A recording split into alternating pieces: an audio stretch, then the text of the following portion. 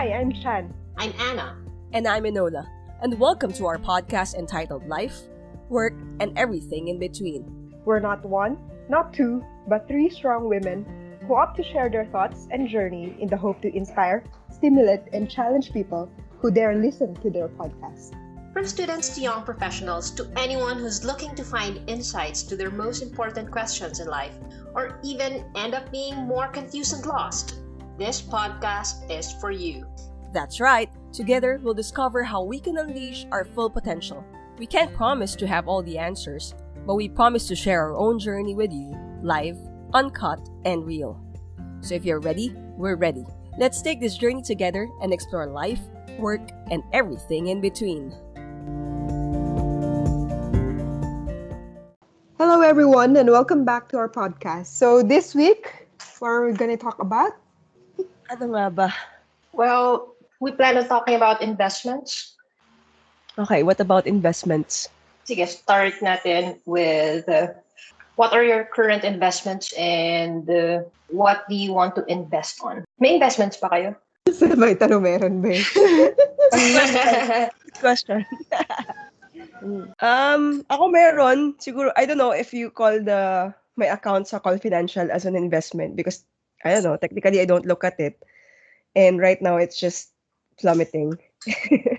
Apart from that, everyone. apart from that, I have an insurance policy.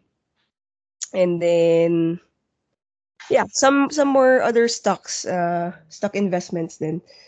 Yeah, yun lang sa akin. Well, likewise, I have an account with Call Financial, and Sponsored. and I don't want to talk about it because it's really, really bad. But then again, it's also because of the current economic situation, not just economic situation, but because of COVID-19. Apart from that, I have mutual funds under BPI, and I used to have short-term investments with BDO, but right now, yung savings ng ING and CIMB are higher than what the BDO offers. So instead of yung mga short-term investments, I transferred it all to ING. I actually don't have an insurance. And it's one of the things na I'm thinking whether I should or should not get. But right now, I haven't decided on it yet. Ikaw, Chan. I can't really recommend an insurance, but I think it's a good one to have. So I have the insurance, I have some stocks nga. And then meron din mutual funds, bonds, tapos I have properties din. So merong land and recently meron ding condo unit. So yun. And I think mostly of my investments are also managed by my own. Good one. by my own. How do you call that? Fund manager, or what do you call those people who manage your fund manager, right? Yeah, I have my mom who manages. Actually, yun sa investment not so, but she likes to put our money then to yung mga bonds or mutual funds and insurance. Paano ba yung bonds na yan yung sa mga banks?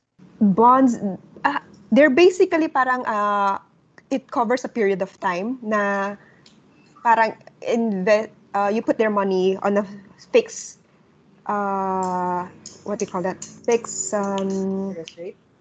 Sorry? Interest rate? Yeah, fixed interest rate for a certain period of time. So parang parang time deposit. Parang time deposit, and then may certain payouts din sila, mga iba quarterly or annually, ganun. So guaranteed siya? Guaranteed return? Guaranteed, yes. Guaranteed yun. Paano mag-apply sa ganyan? Yung sa akin, sa banks, usually they offer eh. So, punta ka lang sa bank and ask them what they have. Or sometimes, kasi mas traditional, so my mom would usually, siya nag-offer sa akin kung may nakikita siya sa newspaper. So, sa kanya, sa newspaper niya nakikita. Like kung sino yung mga companies na are offering. And then what's the interest rate. and then she will ask yung mga kung BPI, BDO, whatever banks that dito, they usually will offer to manage it for you or to process it for you. I actually just asked from the bank. You can just easily ask. But this was the time when you could actually go to the bank and then talk to one of their fund managers and then ask if how you could invest. And then usually after that first trip to the bank, they would just text you every time there's an offering. Okay. Usually corporate funds. Then, so kunwari, tinext ka nila, what happens next? Pag kunwari interested ka, how do you transfer the funds? It depends on your relationship din, di ba? You can go to the bank, they will have yung mga forms to let you sign up, fill up, or you can just tell them na parang you're interested, please save some. Kasi, di ba may limit din yan? If they reach the cap, tapos close na. So, to have a good relationship with bank is also good na you can just tell them na please process the documents and then pagdating mo, pirma-pirma na lang, ganun.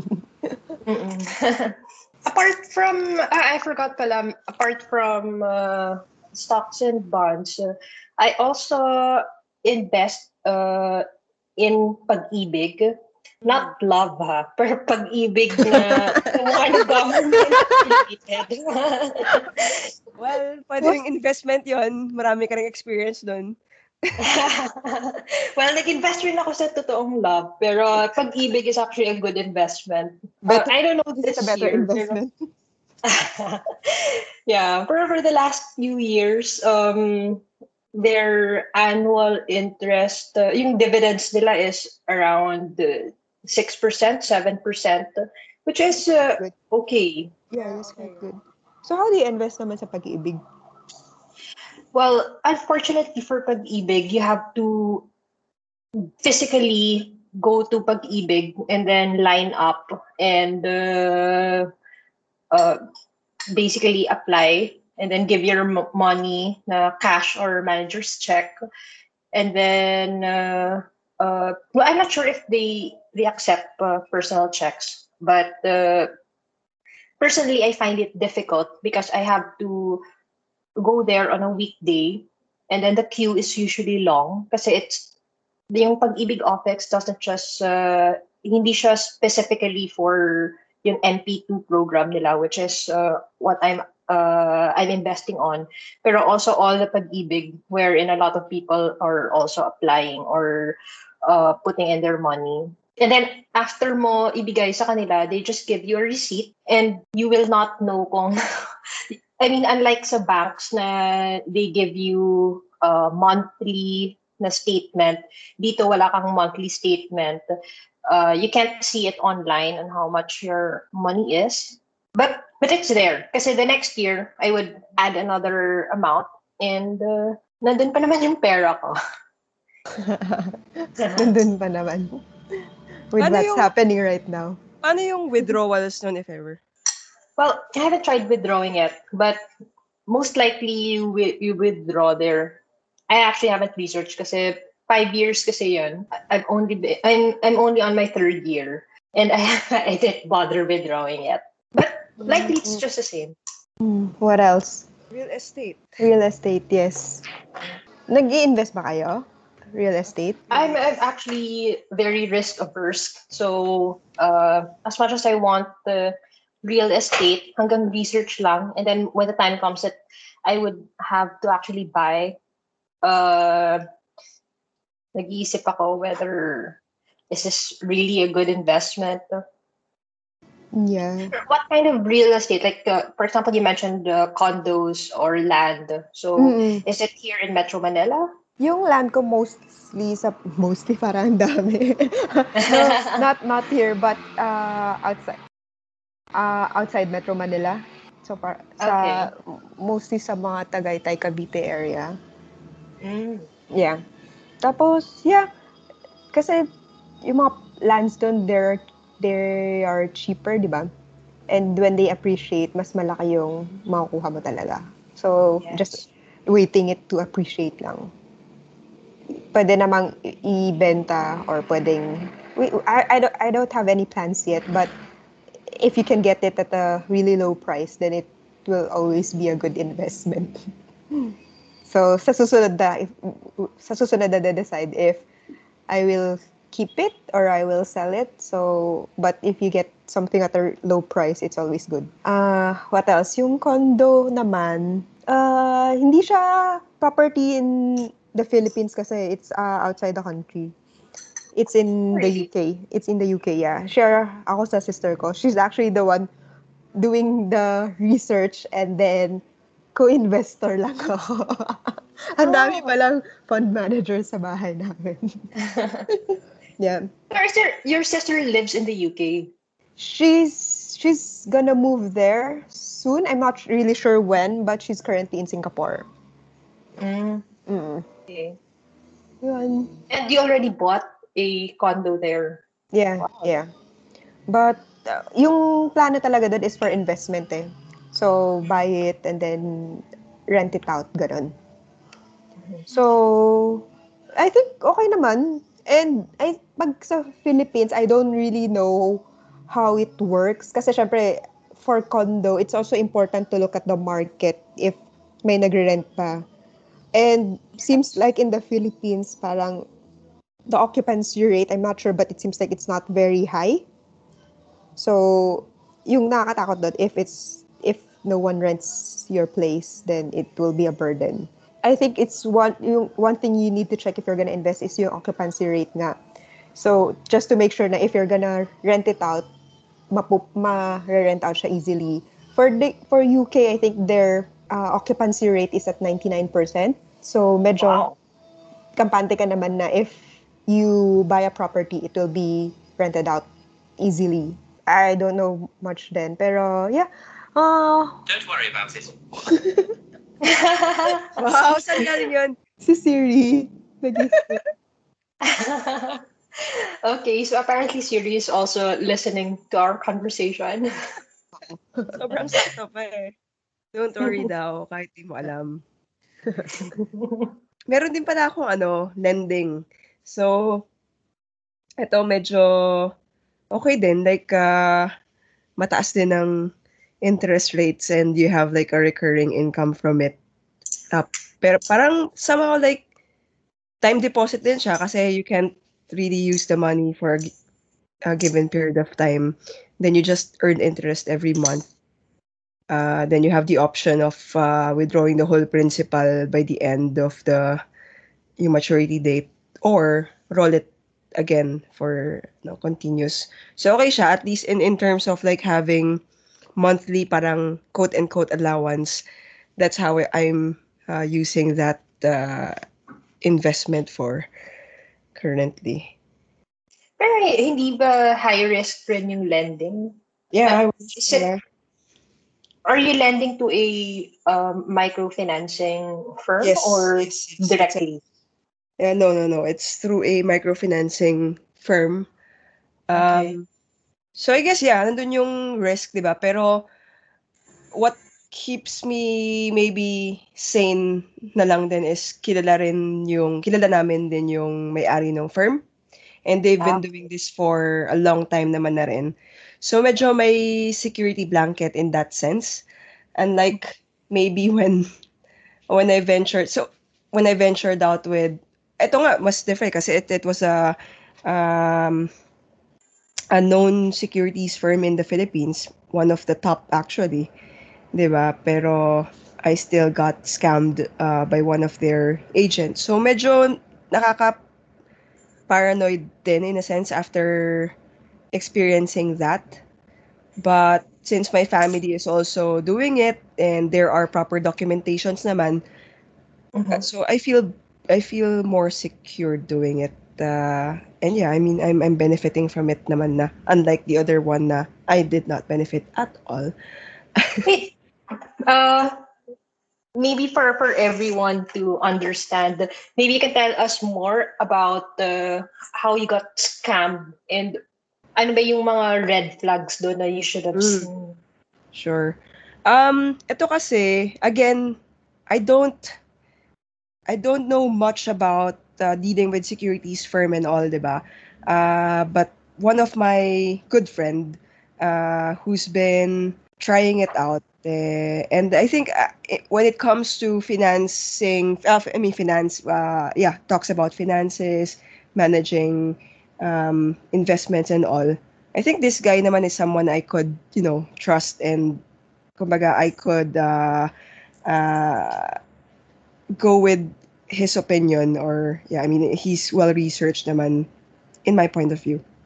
So initially when he talked to me about this investment, he was saying that one of his colleagues has been doing it for the past I think year or months, and ang ganda ng returns. And then sabi niya you'll have a fund manager. So parang ano bang tawag doon?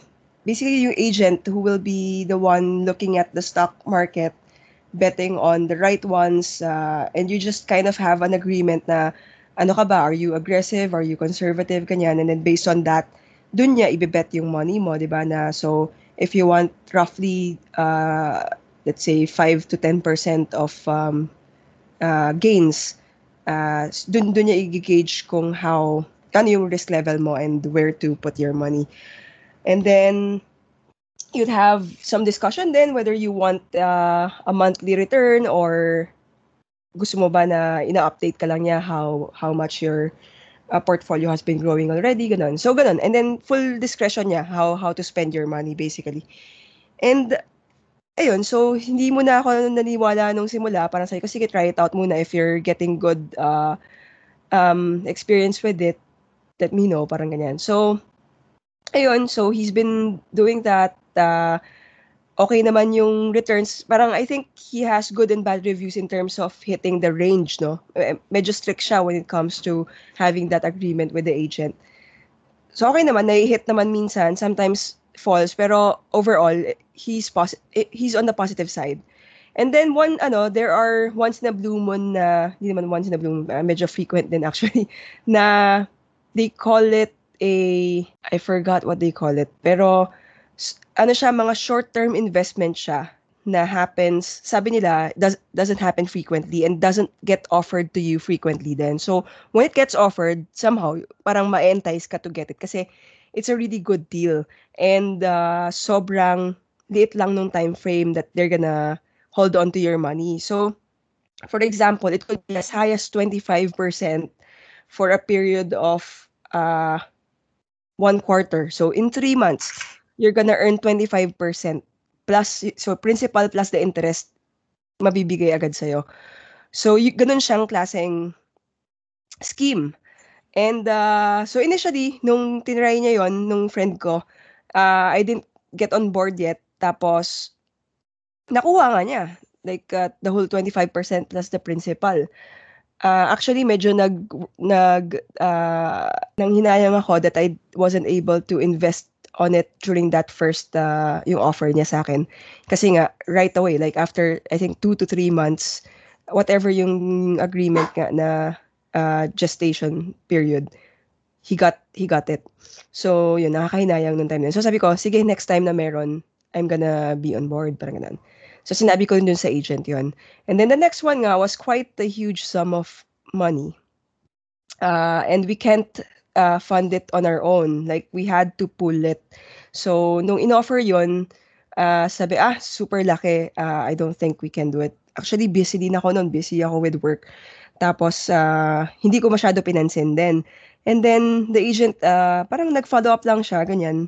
Tapos, I think I asked a question. Tapos, unti-unti, biglang nag-roll na yung ball na parang, I think we can pull this off. Let's pull the money, ganyan.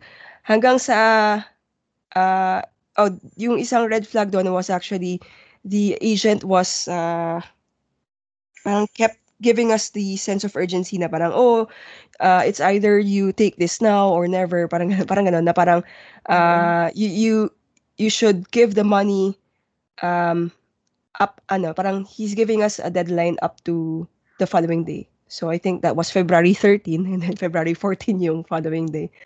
Very memorable. So we have to give the full amount by February 14 for us to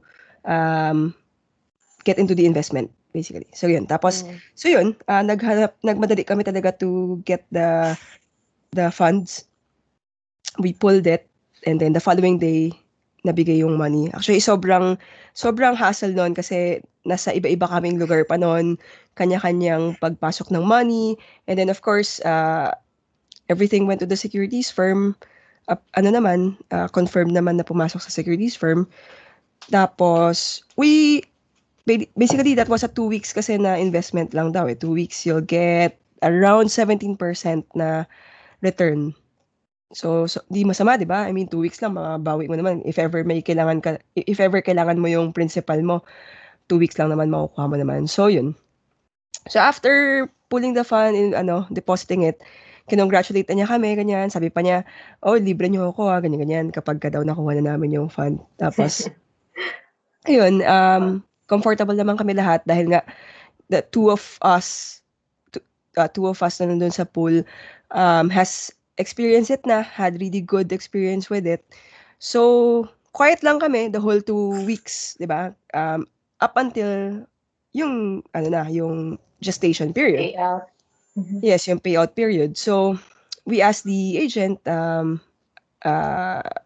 paano yung payout, will it be all in my account, and then, or it will be paid out to the different entities. So, sabi, hindi, para simpler, lahat daw sa akin mapupunta. So, yun, natapos yung araw, wala, and then, sabi niya na nagkakaproblema raw siya with BPI for some reason, ganun.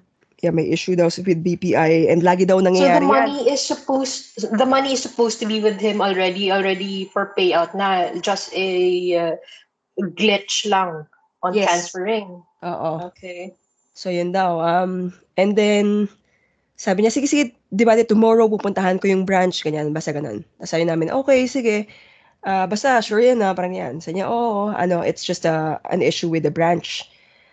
So, the following day, follow up ulit, ganun. So, I think proactive naman din siya to tell us na may issue pa rin with the bank, ganyan. Tapos, meron ding time na parang akala niya na payout na. Sabi ko, no, chinek ko yung account ko, wala pa rin, ganun.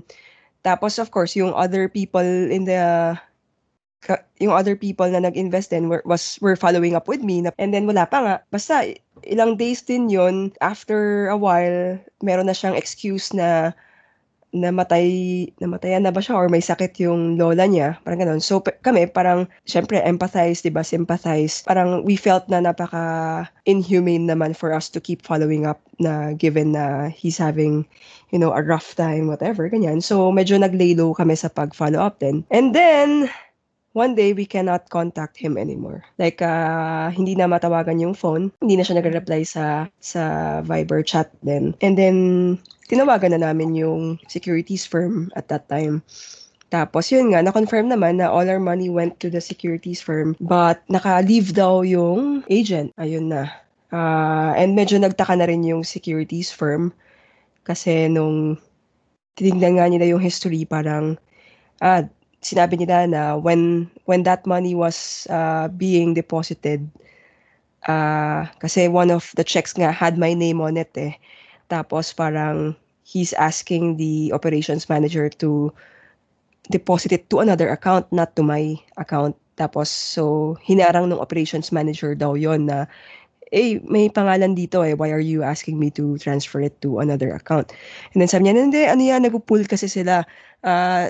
Di ba, I'll ask her to send you a mail. Ganun. So, gumawa siya ng fake account under my name, and then, nag-send siya ng email to the operations manager instructing him to transfer the funds to yung other account nila, other account holder nung securities firm na yun. But the securities firm never checked that basically that's your real email kasi you have a copy. I mean, they have a record of your actual email, and they never even bothered to check. Correct. So they did not. Yes, dapat. Pero yun. So they did not check that. Nakita niya, ginamit naman kasi yung nickname ko and yung surname ko dun sa paggawa ng fake na ID. tinanggap na niya as is.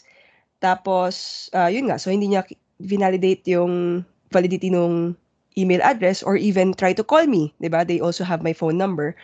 So yun, nalaman na lang namin lahat yan when we were called for a meeting with the securities firm, and then we spoke with the president actually and the lawyer, their lawyer. Tapos pinakita nila sa akin yung fraud na email nga, and then I said, no, this is not my email address. Tapos kinabahan na rin sila sobra. I think nung nag-call sila ng meeting, sobrang kabado na sila rin na something's wrong. And then so we shared our story, and then yun nga, sabi nila, okay, mukhang mukhang nagtatago na siya. So, sabi nila, we'll help you recover your money, ganyan-ganyan. Pero, What did they? they tried naman, di ba? So, through their lawyer, di ba? So, nagsampa sila ng kaso, but then they were saying they need our help to file that case, and then we'll be needing to to be in the court, diba, if ever kapag nag-proceedings na and all. We also look for our own legal counsel, and then of course the advice is syempre, I mean, the securities firm also has their own fault and the responsibility. So what we went for was to go with our own legal counsel and not through the securities firm legal counsel. So we filed our own Case with them. case against them. And then they filed their own case then against us and the agent and the guy who got the money.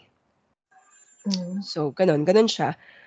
And until now, sadly, it's still an ongoing case. Naabutan pa ng pandemic. We were actually supposed to conclude na with the final hearing nung around, I think, April. It's been a year or 2 years? How long has it been? I think 2 years na. Yeah, 2 years na. Well, if there's one thing, I have a friend who worked as a stockbroker or a fund manager.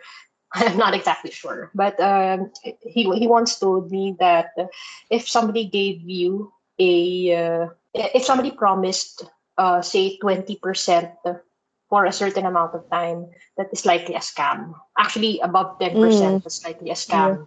Too good to be true, you know? Yeah. Usually, when it comes to securities, when it comes to mutual funds, it's usually below 10%. And that's because, and usually hindi rin siya, it's not fixed. Because stocks can go up and stocks can go down. I guess, yung red flags talaga doon is when there's a sense of urgency, pagka masyado kang minamadali. It's a very big amount of money, and then huge interest rate, and then yun nga na yung gestation period is very little. One psychological na parang, oh, this is someone new. She doesn't have enough time to do her research due diligence, diba? So parang it's a very, very good offer, and then biling-bili ka na. So, red flag na talaga na pag pinipilit ka na para, oh, you have to invest. Oh, not just investment I think for anything naman na parang, oh, you have to buy kasi may cut-off na. It's similar to sale, di ba? Pag sinabi ng 3-day sale, you will buy within that period kasi after that, isipin mo, tataas na ulit yung presyo. I don't know when I could buy again. So, it's very psychological. They're playing with your minds na parang the time limit is the only time you can buy and you cannot buy na afterwards, or if you're gonna buy afterwards, it's gonna be a bigger money that you have to shell out. Tapos, very, very good yung returns. So, another red flag, I think, is that. So, everything, I think, for investment especially, is that you need really to learn or to study it, di ba? Hindi yung sinabi sa'yo na it's good, then you put all your money in it na. Even for stocks, diba? You study or you look. If you're not very good, then you don't invest as a trader. You invest as a mga long term. So you just put your money and you expect them to grow. So, It takes time. yeah, definitely. Ayun. Tahimik ka. Hindi na tayo mag-invest. So it's a very stressful ordeal, really, and I can attest to that. Actually, there was a time na even pati hair ko na compromise na. nagkaroon ako na, nagkaroon ako ng bald spot out of nowhere. And so the doctor was saying it's due to stress. Probably, parang I don't know if it's in denial or what, pero of course it's a stressful situation to be in, di ba? But I mean, life goes on, and somehow you don't, as long as you don't, um, always think about it and stuff. Ano And naman? now you still, I mean, you continue to invest on other things. You've taken it as a lesson learned and uh, invest wisely now. I'd like to think so. Yeah. Another thing I'd like to add, move on na tayo from securities and scamming. Yung sa property investment, I'm not sure if you guys are interested, but yung konti, I know a little about it then, di ba? Pag kunwari, depending on what's your plan on investing. Meron din kasi like, you earn the capital appreciation. So, it's the best time to invest is when it's on pre-selling. So you get it at a really low price, and then when they are about to launch, or even before they about to launch or turn over the properties, yung property mo has increased its value na eh. So you don't earn the property or from the rental income, but you earn from the appreciation you made Basically, during from flipping it. not Yes. flipping. Yeah, is it called flipping? Just Hindi, just pag from the time you invested, you appreciation lang, present appreciation appreciation nung lang. market appreciation. Ah, okay. So not Capital. literally selling it. No, you sell it Okay. as it is. So let's say you bought it for you bought it for 100,000 per square meters, and then after 3 years or 5 years, nag-increase na siya to 150 or 200. Then yun na yung gain mo. Yeah. And then the good thing as well is if you invest the littlest money as possible, you gain the most. Kasi you don't really shell out the whole chunk, but you will get the most. How do I explain that? Yung mga capital appreciation. Is it because Research mo tayo. you're paying it on a you're paying it in amortization? Parang ganun. Yes. The logic there is that the yung kung mas konti yung money that you put in the investment, the higher the returns you will get. Kahit na you don't plan to fulfill it na bibilin mo yung buong property. Let's say you Because of the calculate. net present value. I mean, if initially you're usually kasi when you buy properties, so you only spend like 20% during the first month, and then say you pay monthly a certain amount, and then it's only on the turnover day wherein you pay the full amount. Is that correct? So if you are able to sell it Yes. full, So, you actually, without cashing everything out, because the person who will buy it is going to be the one to actually spend it, shoulder it, yeah. Yep. shoulder it. So basically, you're selling something which you haven't really fully paid for, Yes.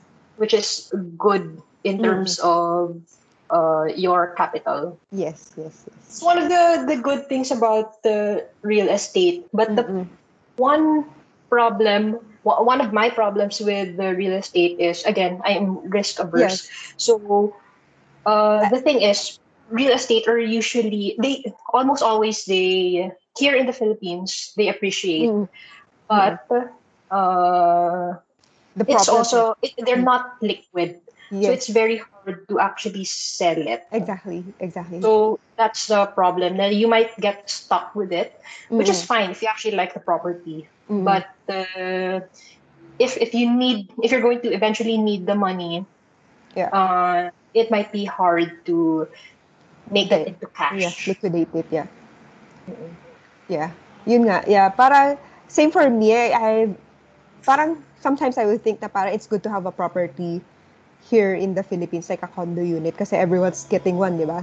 But Yeah. sometimes you think about it, parang, is it sulit ba talaga? Is it worth investing in one? Especially if you don't see, for me, at least for me, I don't see, yung parang, I, the va- the prices are so high that you don't see na it's worth investing in a shoebox size property. Yes. So, parang I'd rather put my money yun nga sa land property lots or in outside yung condos outside the Philippines. Yung para medyo mas sigurado ka na you'll see the returns talaga. May question naman ako sa insurance because right now I'm in the middle of I've actually asked several for actually mga over 2 or 3 years na I've been looking at insurance but I can't get myself to actually buy insurance. I know that I've read everywhere that insurance is one of the basic investments that you need to have. Yet at the same time, I really don't see why. Kasi the purpose of life insurance is so that the people that you love will, when you die, they They will are benefit. they are Kaso, insured. kaso you don't love them enough. Well, it's not Hindi, that I don't I love them think it enough, makes but it's sense. It makes sense when you have a family siguro talaga. Yeah. When you have a family. Pero tayong mga single, I think I both din eh. Even if you're single eh. Kasi, you know, why? death is a big expense din ah. oo Well, nga. Right? yeah, So, sometimes you would just think of yourself na para, okay, if I leave the world, so what? But to your mga family, let's not say loved ones na lang, to your family, Magiging of burden course, pa kasi ikaw. it will be a burden then, di ba? So, having an investment, okay then, like, let's say if you're a single na para it will help your family cover the expenses of your death. It's not a happy scenario, but at least think of it as that way. Tapos, yun, like Enola said, na parang if you have a family nga, na you will be a source of income kasi if you have a family, di ba? So, if you die, then at least you have some money to help. When you die. I'm sorry.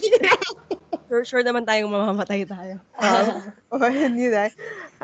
Yeah, you just to make sure that you still have money for them for your own burial and well, and for them from to use while wala na like one source of income is cut down from their daily or from their ano ba yun? Spendings, di ba? well, from my point of view, if my family wants to give me a proper burial with them, When, hindi if. oh, now if my family wants to give me a proper burial, Oh, kasi may possibility naman na hindi, di ba? Kawawa ka I naman. actually told my parents, you can just Dump your- it's funny dump because your it's funny because I'm the one who tell my parents now if when I die, you can actually just donate my body to science, which is not going to cost them anything. But of course, my Kabayaran pa parents sila, no? don't want to talk about it. And if they do want to give me a proper burial, my savings can actually cover my expenses, so it wouldn't be much of a cost to my family. So that's why I don't understand why do I need to pay a monthly why do I need to spend monthly for an insurance na maliit lang, and I, I find it really difficult, and maybe it's because I'm single. Yeah. So I think it's a future proofing eh. We don't know I mean, right now, we know naman kasi we're very conservative. We don't see the likelihood of us going bankrupt or something, right? But we don't know. I mean, in the future, baka biglang naging aggressive ka na sa investment mo, maging entrepreneurial ka or whatever, and then mabankrupt ka nga for some, I mean, I know. 'Di ba? And at least, if you have the insurance, sure ka na whatever happens to you, kano man mag-change yung risk appetite mo and whatever Like however current mag-change financial yung lifestyle mo, situation. yung financial situation mo, it's insured. I mean, if Hmm. that's important to you, then you've future-proofed it, parang ganon. Siguro ganon Yes. siya. Pero if you're someone na very in control, you don't see anything happening out of the ordinary, then I guess you wouldn't really see the value in it, di ba? I Yeah, think because actually what I'm currently doing is, for me, I look at my mutual funds as my retirement fund, as also partly like an insurance na rin siya for me. Because, I mean, I don't touch my mutual funds, and mutual funds are basically low risk. So I know Mm. that in the end, um, they're going, yung payout, what do you call that, the payouts insurance? Face value? Is that it? Hindi ko I'm alam. not sure. Tama ba? So anyway, the amount na, for example, you bought an insurance that costs 1 million. So for me, I'll just put in mutual funds na 1 million, and then in the end, that would be like my insurance. Well, I get it na with the insurance, if you die 5 years from now, you actually don't your premium is a much lower than the amount that you will receive if you die. So that's one of the good things with insurance. But at the same time, if you live long, which isn't bad, but if you live long, you're actually going to be spending more than the amount that you're going to receive as insurance. So, Mm. diyan ako Yeah. not so comfortable. Yeah. oops, nakamute ba ako? Yes. Yeah, the insurance is quite similar to what you're doing with your mutual funds. Meron kasi, aside, yung monthly, I'm not really sure, but may isa akong in-invest, is a big chunk of money rin. It's an investment, they usually sell it as an investment insurance, diba? So, there's the money I put, and then they put it in stocks, tapos I could withdraw it anytime. Pero if I withdraw it, I won't get yung mga benefits na. Kasi right now, I'm thinking na parang wala tayong mga sakit-sakit. So, we're not Mhm. really benefiting from it.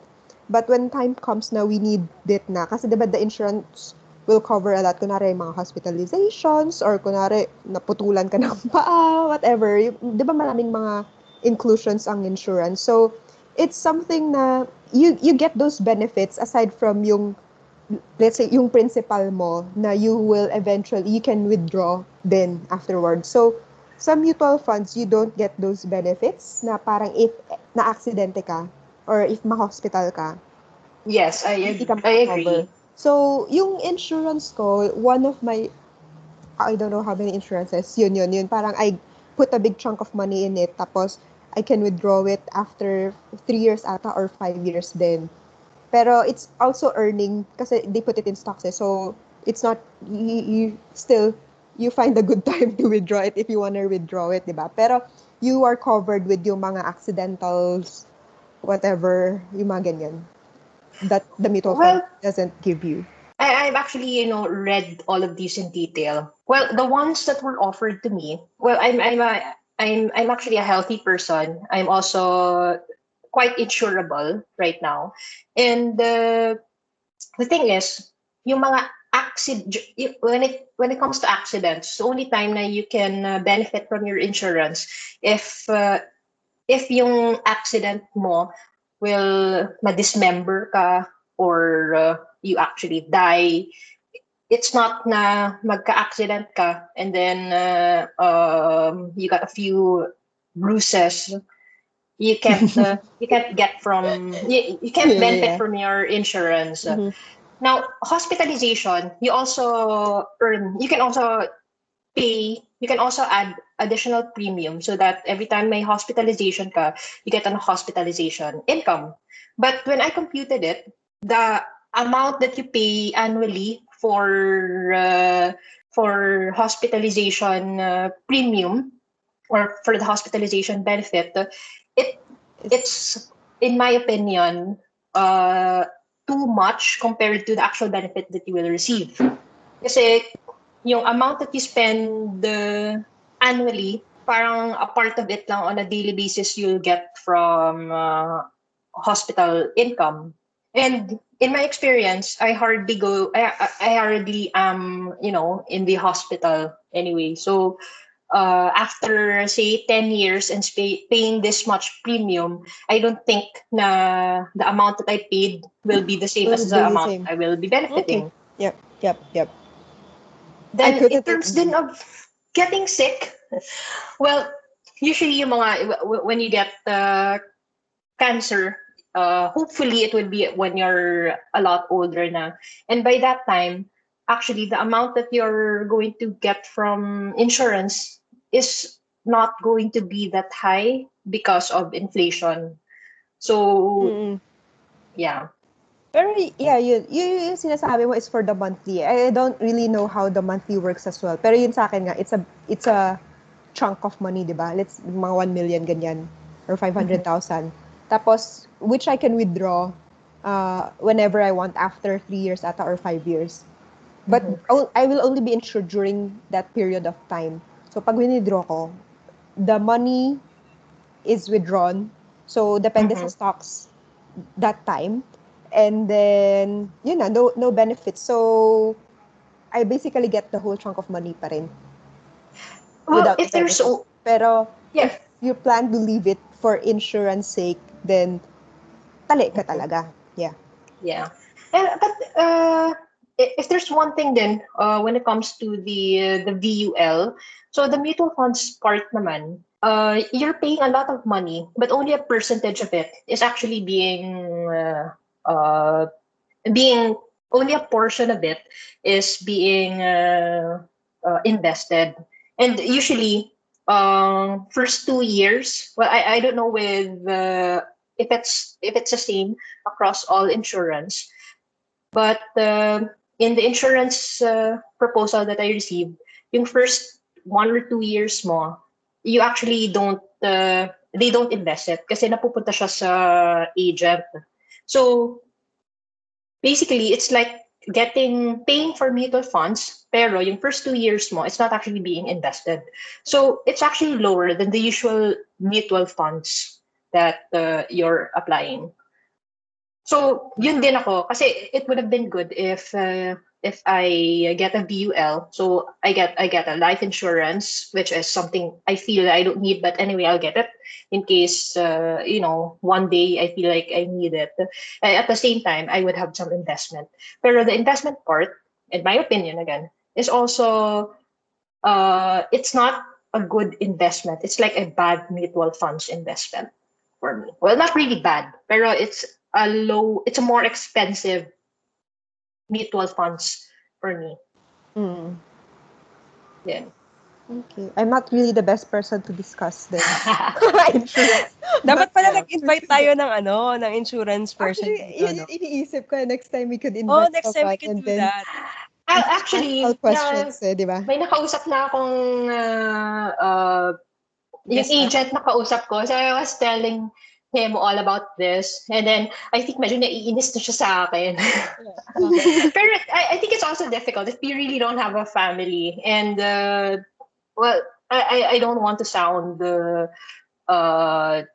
mayabang. Pero, my family is currently okay. I mean, all my parents have a business.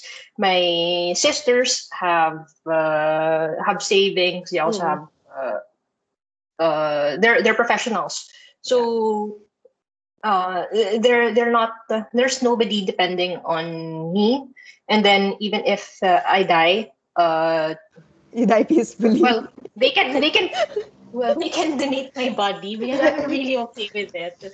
So I don't also feel the need to basically leave any money for anyone. Pero meron din yun eh. I don't know how to... I don't know but meron din ata, di ba? Pag if you become disabled, you get a monthly pa rin. Yes. Actually, that's correct if you get disabled. But in my case naman, medyo, okay, this sounds a Healthy little pa tayo. bit. If I'm gonna get disabled, like to the point that I'm paralyzed, I would just rather die. And if I'm going to, kill myself na lang, I wouldn't get the insurance anyway. Euthanasia na lang. Okay, so you've heard about what the three of us are investing on, and it differs per person. One person is comfortable investing on one particular facility, while the other is not. So what you should know is what kind of investor are you? Are you aggressive or are you risk averse? When you know what you're comfortable with, do your research on all the investment facilities that you could enter into, and go invest wisely. Thank you very much. And next week, we're going to talk about starting your own business or doing startups. Well, tune in and hope you enjoyed. Bye. Hope you enjoyed whatever it is we talked about this week. Happy Sunday, everyone. Bye. Thank you so much for tuning in to our podcast. If you like the show, please share it with your friends. Let's build a community eager to find answers in life, challenges, the status quo, or simply willing to ask the most difficult questions that life throws at us. Once again, thank you so much for listening. We appreciate your time and we encourage you to continue to invest in yourselves. Please share your thoughts and suggestions on today's episodes or future episodes. It would mean the world to us. Once again, this is Chan. Anna. And Anola signing off, and see you in our next episode.